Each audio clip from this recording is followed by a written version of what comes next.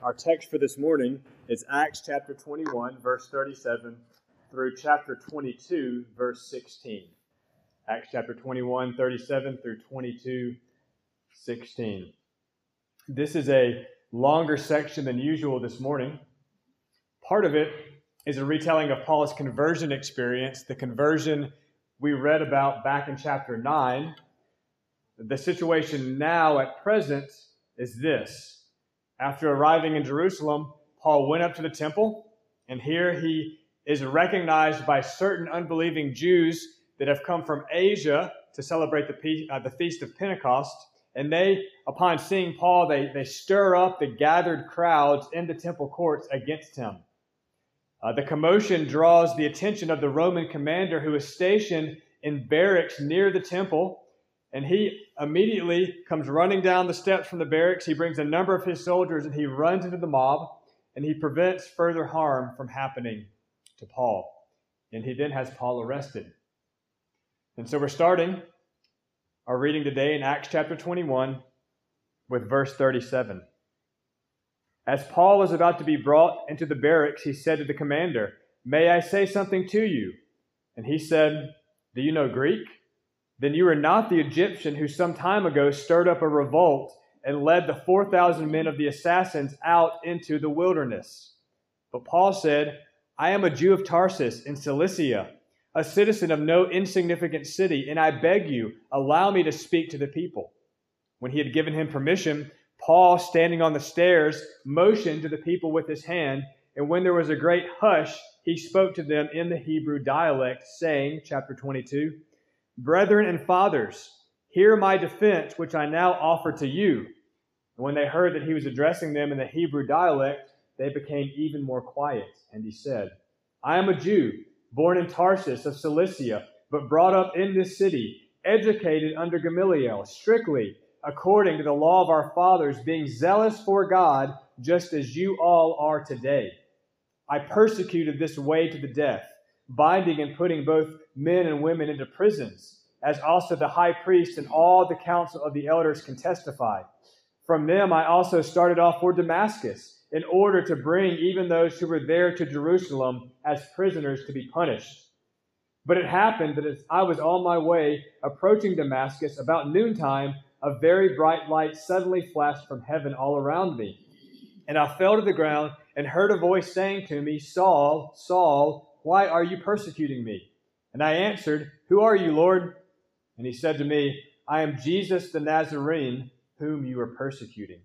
And those who were with me saw the light, to be sure, but did not understand the voice of the one who was speaking to me. And I said, 'What shall I do, Lord?' And the Lord said to me, 'Get up and go into Damascus, and there you will be told of all that has been appointed for you to do.' But since I could not see because of the brightness of that light, I was led by the hand by those who were with me and came into Damascus." Verse 12. "A certain Ananias, a man who is devout by the standard of the law, and well spoken of by all the Jews who lived there, came to me, and standing near said to me, 'Brother Saul, receive your sight.' And at that very time I looked up at him, and he said, 'The God of our fathers has appointed you to know his will, and to see the righteous one, and to hear an utterance from his mouth. For you will be a witness for him to all men of what you have seen and heard. Now, why do you delay? Get up and be baptized, and wash away your sins, calling on his name.'" This is the word of the Lord. Imagine taking a long-anticipated vacation to the Bahamas with your closest friends. Sound appealing? 3 men and their wives did just that back in August of this year. However, only their wives made it home. Sometime in the night during that vacation, tragedy struck. It happens to about 430 people a year in the United States. It often occurs while a person is sleeping. You can't see it coming. You cannot smell it. You don't even know it's there. Carbon monoxide poisoning. It's a lot like ignorance. People are rarely aware of their own ignorance. But ignorance of spiritual matters is not only dangerous, it's deadly. Paul here is speaking to the crowd to try to dispel ignorance. The commander, he has no idea who Paul is or what he's done to draw such violence down upon himself. He does know that he will not tolerate unrest. This commander, who we later find out is named Lysias, he wonders aloud who Paul is, and he makes a comment that makes sense if we understand some background information. So we find two questions in verses 37 and 38. And the first of these is, do you know Greek? Paul's use of that language surprised him. And the reason for that is related to the second question, which immediately follows the first. You are not the Egyptian who some time ago stirred up a revolt and led the 4,000 men of the assassins out into the wilderness. No, Paul was not that man. Within very recent history, a certain man from Egypt managed to convince about 4,000 Jewish revolutionaries to follow him. The assassins, as they were known, or as they were called, were a violent political group who opposed the rule of Rome over them, but they also opposed any other Jews who collaborated with Rome. And they were known to carry daggers hidden in the folds of their robes, which they used to stab these Roman sympathizers in very crowded areas. And in that way, such as an area like the Temple Court, where a lot of people were, they could slip away quickly before they were caught. The Egyptian in question, he raised a small army of these revolutionaries. He brought them together, and they then attempted to attack the fortress barracks that Lysias, the commander, and his troops had just ran down from, that was sitting right next to the temple. Josephus, the ancient Jewish historian, he writes about this incident with the Egyptian. And he says, the governor Felix met him with his Roman soldiers, while all the people assisted him in his attack upon them, insomuch that when it came to a battle, the Egyptian ran away with a few others, while the greatest part of those that were with him were either destroyed or taken alive. Though most of the followers of the Egyptian were killed, he did manage to slip away. And now the commander, based on how ferociously the mob is beating Paul, suspects the Egyptian has returned and has been recognized. The Romans, they gave the Jews a lot of freedom to exercise their religion. But when it came to civil unrest of any sort, there was zero tolerance. Paul's command of the Greek language, it took the commander off guard. The Egyptian terrorist in question, he would not have known Greek, at least not the proper and the polished Greek that Paul used. Paul, he quickly puts the commander's assumption to rest in his response, verse 39. I am a Jew of Tarsus in Cilicia, a citizen of no insignificant city. And this answer, it instantly changed Lysias' whole outlook of him. First of all, he learned Paul was not an Egyptian at all, but in fact, he was a Jew. Secondly, he learned Paul was from Tarsus, a city that was renowned for its high culture and for its highly educated citizenry. So this obviously was not the leader of the violent, zealous freedom fighters. Based on his credentials, Lysias gave Paul permission to speak to the crowd. Surely there was a misunderstanding that could be cleared up if Paul were only given the opportunity to present his case. So here's Paul. He's standing on the steps overlooking the temple courts. He's bloody.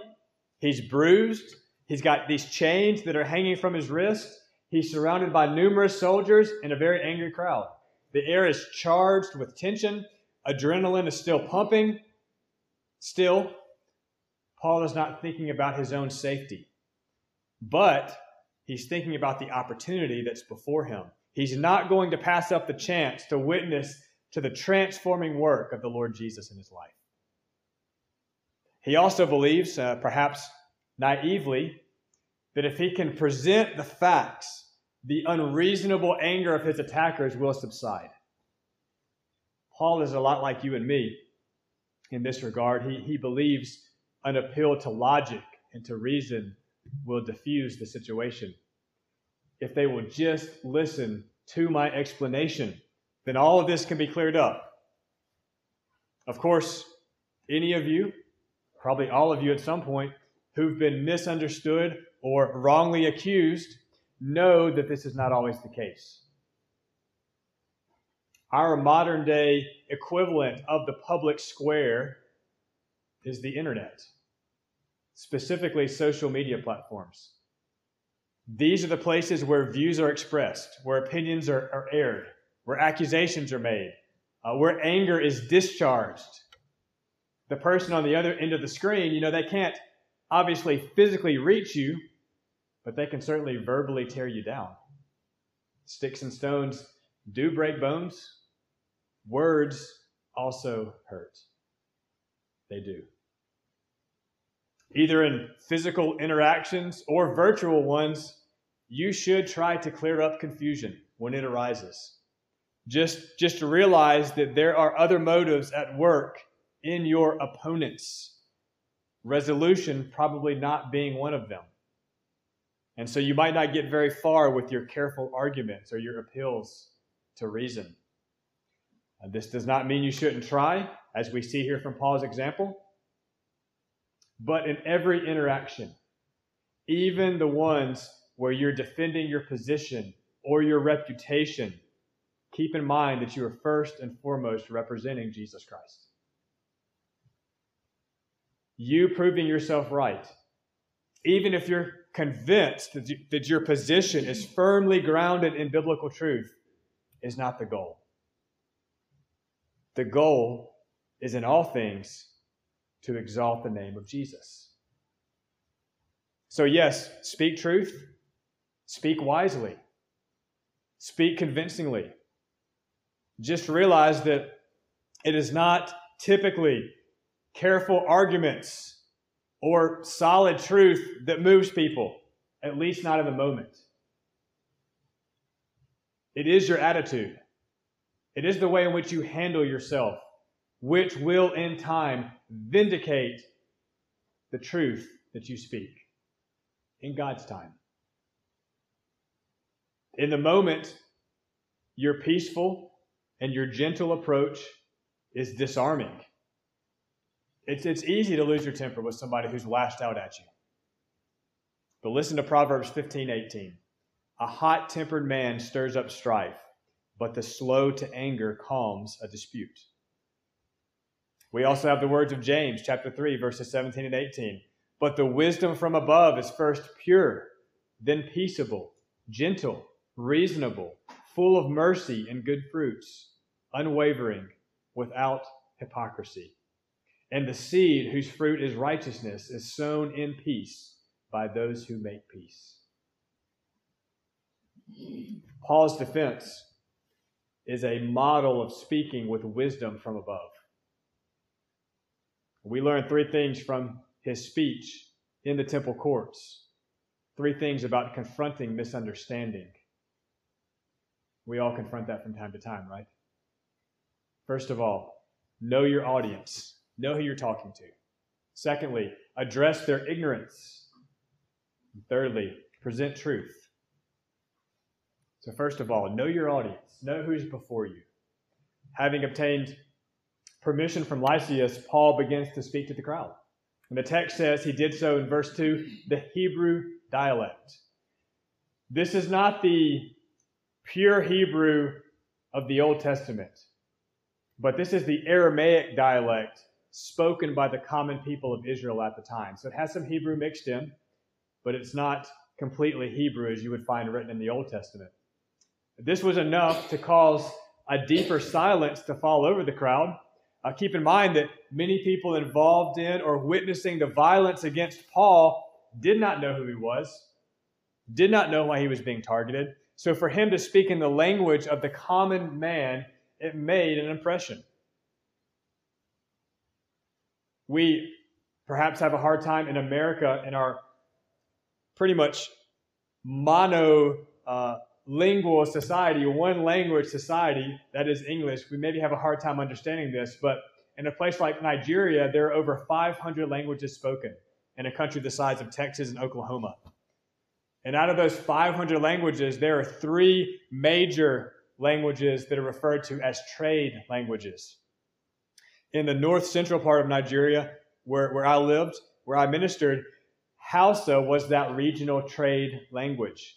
So no matter what tribe a person was from, they learned Hausa. And that way, he or she could communicate with the greatest number of people. Hausa was the language of business transactions. It was the language of the market where people from different tribes came together to buy and sell. You needed one language to communicate with. I knew that if I learned Hausa, I could effectively communicate with the majority of people. And simply speaking to someone in a language they know or understand, especially as a stranger like I was, it gets their attention. And it goes a long way towards endearing yourself to him or to her. Paul connected with his audience by using the language that most knew the best. It's a simple thing, but it's significant. He also connected with them by addressing them as brothers and fathers. Verse 22. These were the people who were just trying to kill him. Brothers and fathers. Paul doesn't stand up and start to chew them out for their bad behavior, but he does appeal to them respectfully. How you address someone goes a long way toward dampening those hostilities. If you go on the attack the moment that you're able to speak to get a word in, you're only going to raise an already high temperature, right? These are Paul's kinsmen. These are his relatives. These are his fellow Jews for whom Paul has a heart. Brothers and fathers, hear my defense, which I now offer to you. Paul connected with his audience by not returning hostile words for hostile words. He was polite. He was polite. Next, we see that Paul found common ground. He knows his audience. In verse 3, we read, I am a Jew born in Tarsus of Cilicia, but brought up in this city, educated under Gamaliel, strictly according to the law of our fathers, being zealous for God, just as you all are today.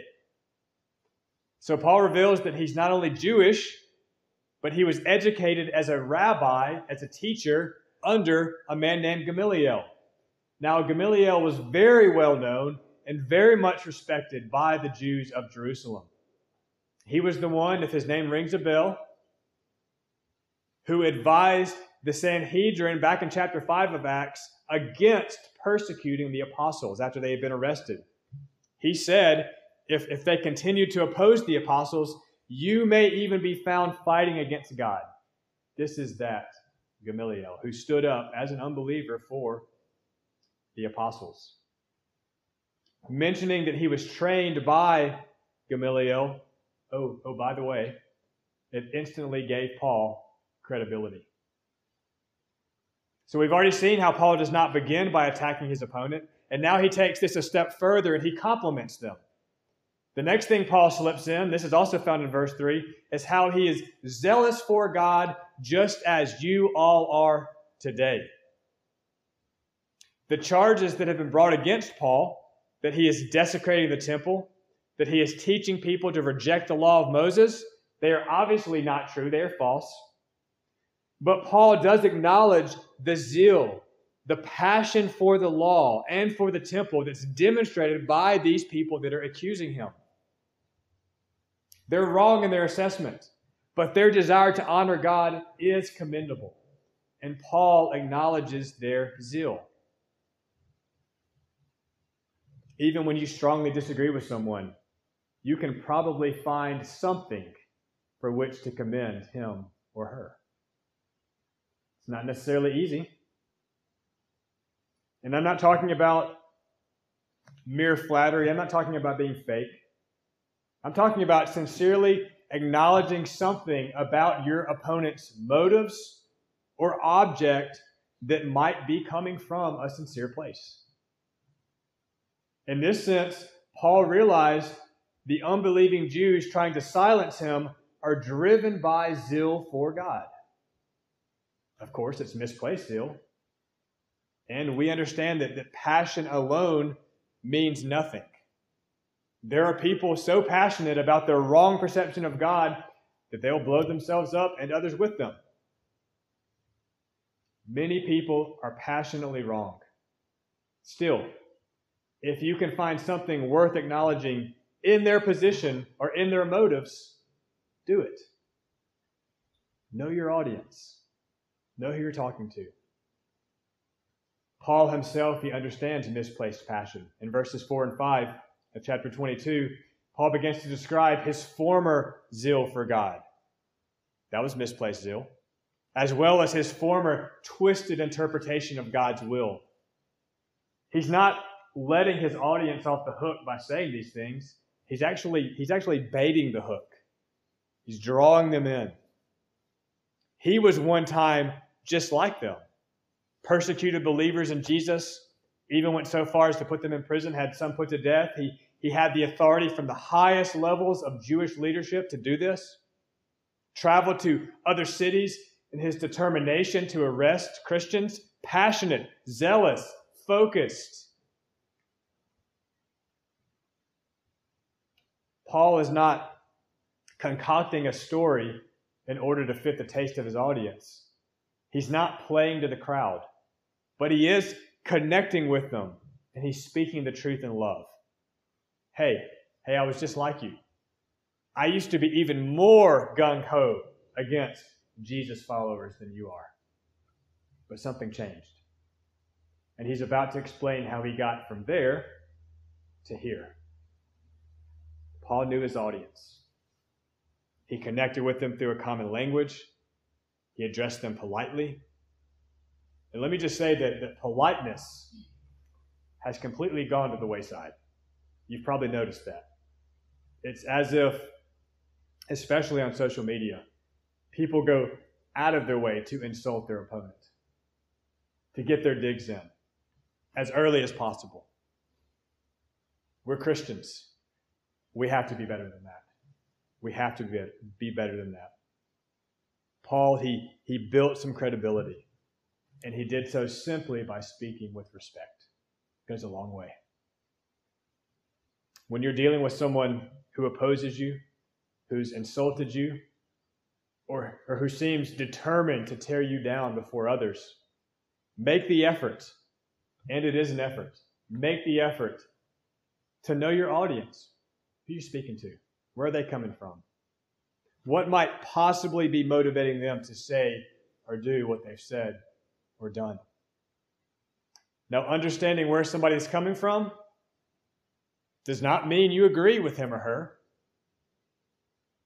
Taking the time to acknowledge any similarities or common ground, however, will pave the way for the truth that you speak. Know who you're talking to. Secondly, address their ignorance. Address those areas where they are ignorant. Just because the person who set themselves up against you is speaking out of ignorance does not mean that you should do that as well. Paul had been accused of bringing a Gentile into a forbidden area of the temple, which he did not do. He'd been accused of teaching other Jews to abandon the law of Moses. He certainly did not do that either. His opponents, they spoke out of ignorance. Ignorance generates fear. And fearful people, they act irrationally.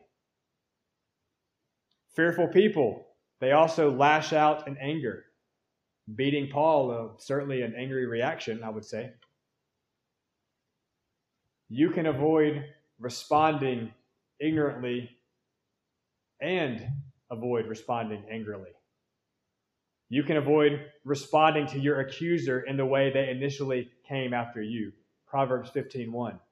A gentle answer turns away wrath. In order to avoid an angry response that's rooted in fear or rooted in ignorance, know your subject. Know what you're talking about. Paul does this in a few ways. He demonstrates this in a few ways. How does he know? How do we know that he knows what he's talking about? Well, first, he mentions the law. The main reason so many unbelieving Jews are stirred up against Paul is because he is accused of rejecting God's law. And so Paul addresses this matter. In verse 3, he states he was educated strictly according to the law of our fathers. Paul knows the law. He knows what he's talking about. He doesn't avoid the elephant in the room. Over in verse 12, chapter 22, when Paul is recounting his conversion experience, he points out that Ananias, the one who baptized him, was devout by the standard of the law and well spoken of by all the Jews who lived there. Ananias, he was a follower of Jesus, yet he continued to observe the law of Moses.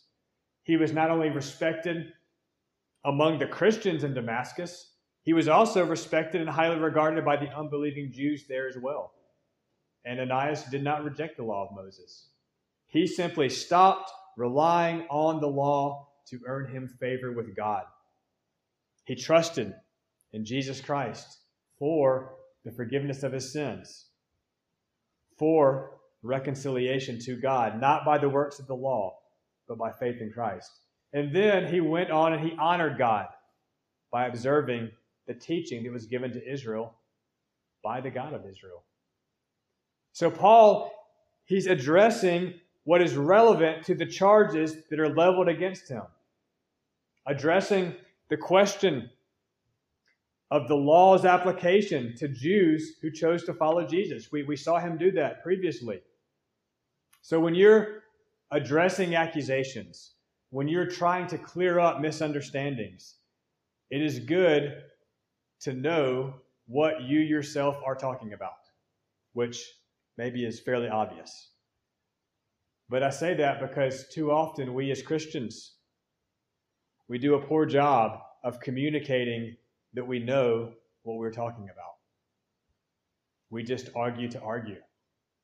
It's not the Christian way. And then in the process, these facts, they get left behind in the smog of expressing emotionally driven opinions. It not only matters how you communicate, but it also matters what you communicate. Paul is following a thread throughout his speech. He's reminding his audience of their own concerns. And he's doing it in such a way that he himself expresses knowledge of his subject. Simply put, for you, be prepared. Be prepared. Think through what you're going to say.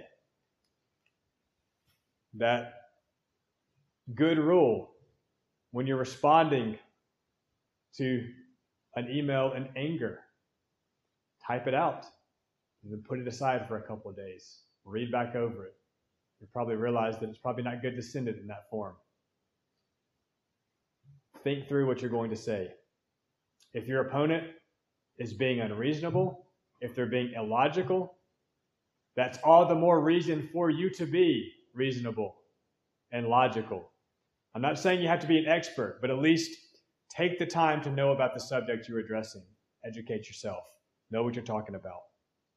When I lived in Nigeria, I wasn't intentionally pulling illustrations from Nigeria this morning. They were just coming to mind. I employed a couple of young men from the village that would help out around the farm, around the homestead. We also used their employment as an opportunity to teach them work and trade skills. But it almost never failed that as I or Patrick went to show a young man something that he had never done before, using a hand planer comes to mind. You got the picture?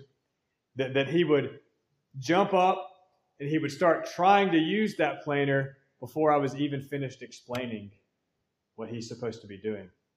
So I would pause, I would watch him for a moment, and I would wait until the young man in question had sufficiently proven that he had no idea what he was doing.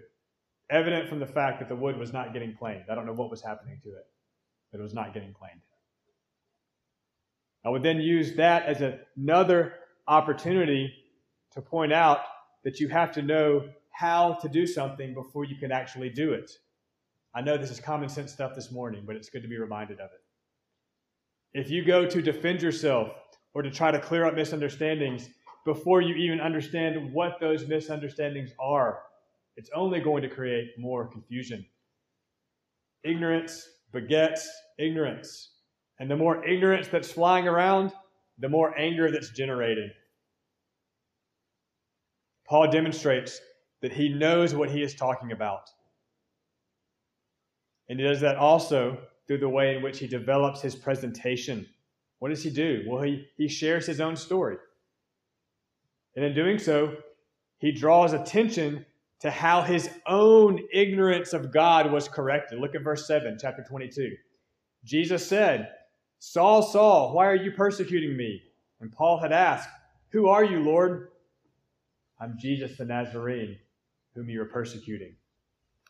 In his ignorance, Paul did not realize that as he attacked and imprisoned the followers of Jesus, he was actually persecuting Jesus himself. Look at verse 14.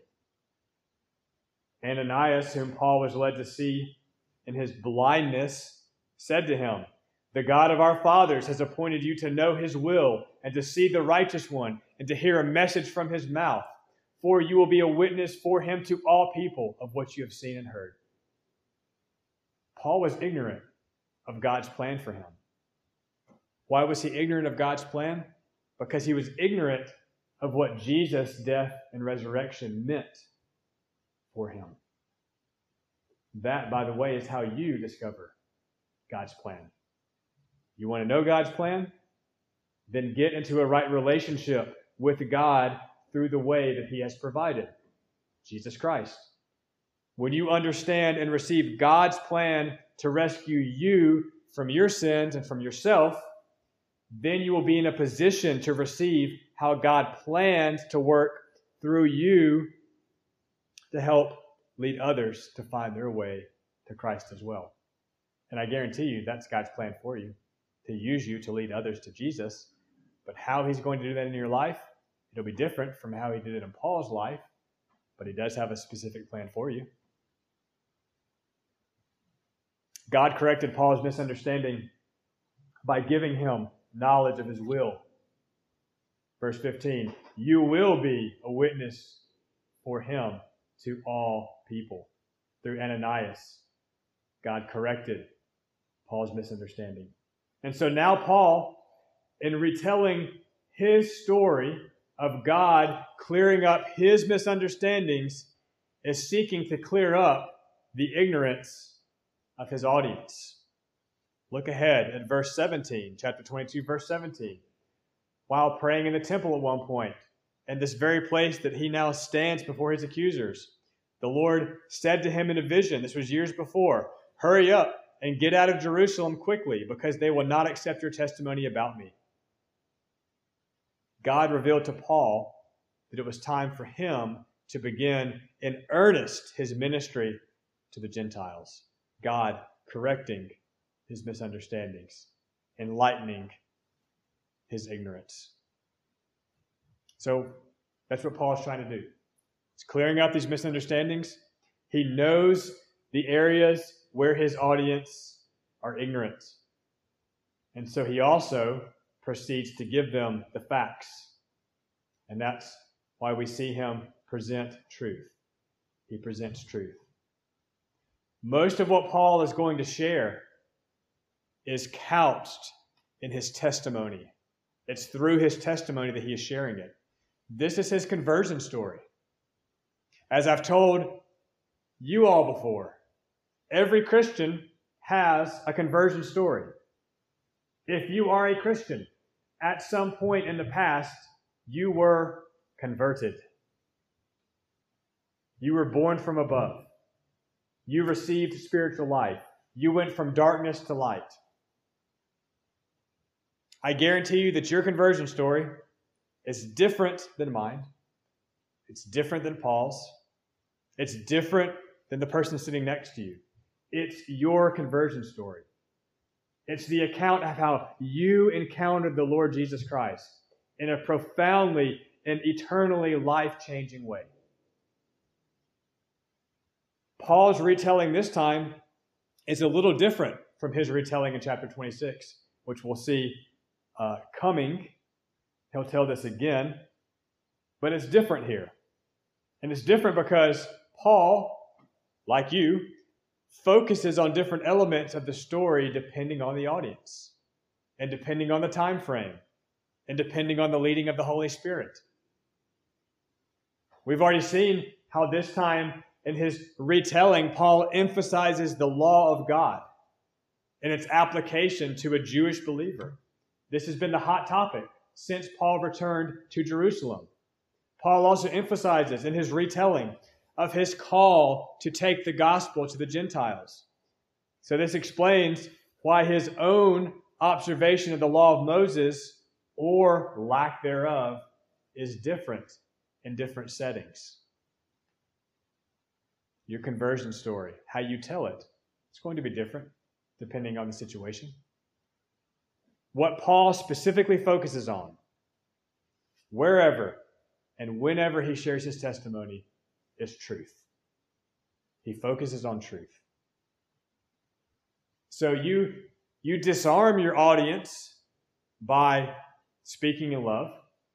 You dispel ignorance by understanding where your audience is coming from. But the greatest defense in your arsenal is truth. It's also the greatest offense. If ignorance is carbon monoxide, then truth is the carbon monoxide detector. That thing that wakes you up, that gets you out of the house. We understand that truth is found in the Word of God. Truth is simply reality according to God, who created reality. He gets to define truth because he is the creator of truth. That makes sense. There's not my truth. There's not your truth. There's not his truth. There's not her truth. There's only God's truth. Truth, by its very definition, is limited. There can only be one truth. The mantra today that you often hear is, live your truth. That's horrible advice. Don't follow it. That kind of advice leads people to do whatever they feel like doing. If it feels good to me, it must be true. Your truth might be that it's okay to have sex outside of marriage or to have sex with someone who's not your spouse, but we know truth, according to God's word, clearly denies that either of those are acceptable. We all see what's happening around us when people think they determine truth according to their own thoughts or their own feelings or their own ideas. We're now told to accept it as true that people are born the wrong gender, that they're trapped in the wrong bodies, or that you can determine your own gender quite apart from what is clearly a biological reality. Biological realities, by the way, are God's truth. He knew what he was doing when he put you in the body that he put you in. Whenever people create their own truth, it leads to a denial of reality. And this has disastrous effects on the soul. Living by lies brings death. Ignorance of the truth is deadly. But thank God, we don't have to guess. God tells the truth. His reality is found in his word. When Paul shared his testimony, he shared truth. He told of what God had done in his own life. What is a conversion story but the account of how the truth of God, as revealed in the Word of God, became a reality to you through an encounter with Jesus Christ? Let me say that again. A conversion story is the account of how the truth of God, as revealed in the Word of God, became a reality to you through an encounter with Jesus Christ. People like to hear stories. People will be much quicker to listen to you share your story than they will to listen to you preach. And that's coming from a preacher. as Paul shared about his encounter with Jesus Christ, he included all the necessary elements. Listen for these. Notice what's here in the text. He talked about his life before Jesus. Verse 4, I persecuted the way. He realized that he was a sinner, that his sins had personally offended God. Verse 10, what shall I do, Lord? He talked about how he felt deep conviction over his present state. I could not see. Verse 11, I came into Damascus being led by the hand by those who were with me. We know that Paul was blind for 3 days, neither eating nor drinking, and that Paul heard the call of God upon his life. Verse 14, the God of our fathers has appointed you to know his will. What was that like for you? That call. Have you heard it? Come to me, all you who are weary and heavy laden, and I will give you rest. Have you heard it? Finally, Paul talks about how he placed his faith in the Lord Jesus. Verse 16, get up and be baptized and wash away your sins by calling on his name. This is an effective way to share truth. Share how the Lord Jesus changed your life. Your story is the truth of God according to the Word of God at work in your conversion experience. You bring your life in line with God's reality, and God wants to use the story of how that happened. It may not be a dramatic story. It's probably not. Most people's aren't. Not dramatic as far as man is concerned, but I guarantee you it's dramatic in heaven. Jesus said in Luke 15:10, I tell you there's joy in the presence of the angels of God over one sinner who repents. Do you have a conversion story? If so, all the elements will be there. You understand that you were separated from God because of sin. You know that you felt the guilt and the just condemnation that sin brings. You remember how in your distress you realized there was no reconciliation to God apart from trusting in the finished work of Jesus Christ. And though you may not recall the exact minute, or maybe not even the exact day, you know, if you are a Christian, that at some point, by calling on the name of Jesus to rescue you, you stepped from the kingdom of darkness into the kingdom of light. God's truth became your truth. There's your story. And if that's the case, tell others about it. Share it. Tell them your story. Don't share your truth. Share God's truth. Share God's truth. Let's pray.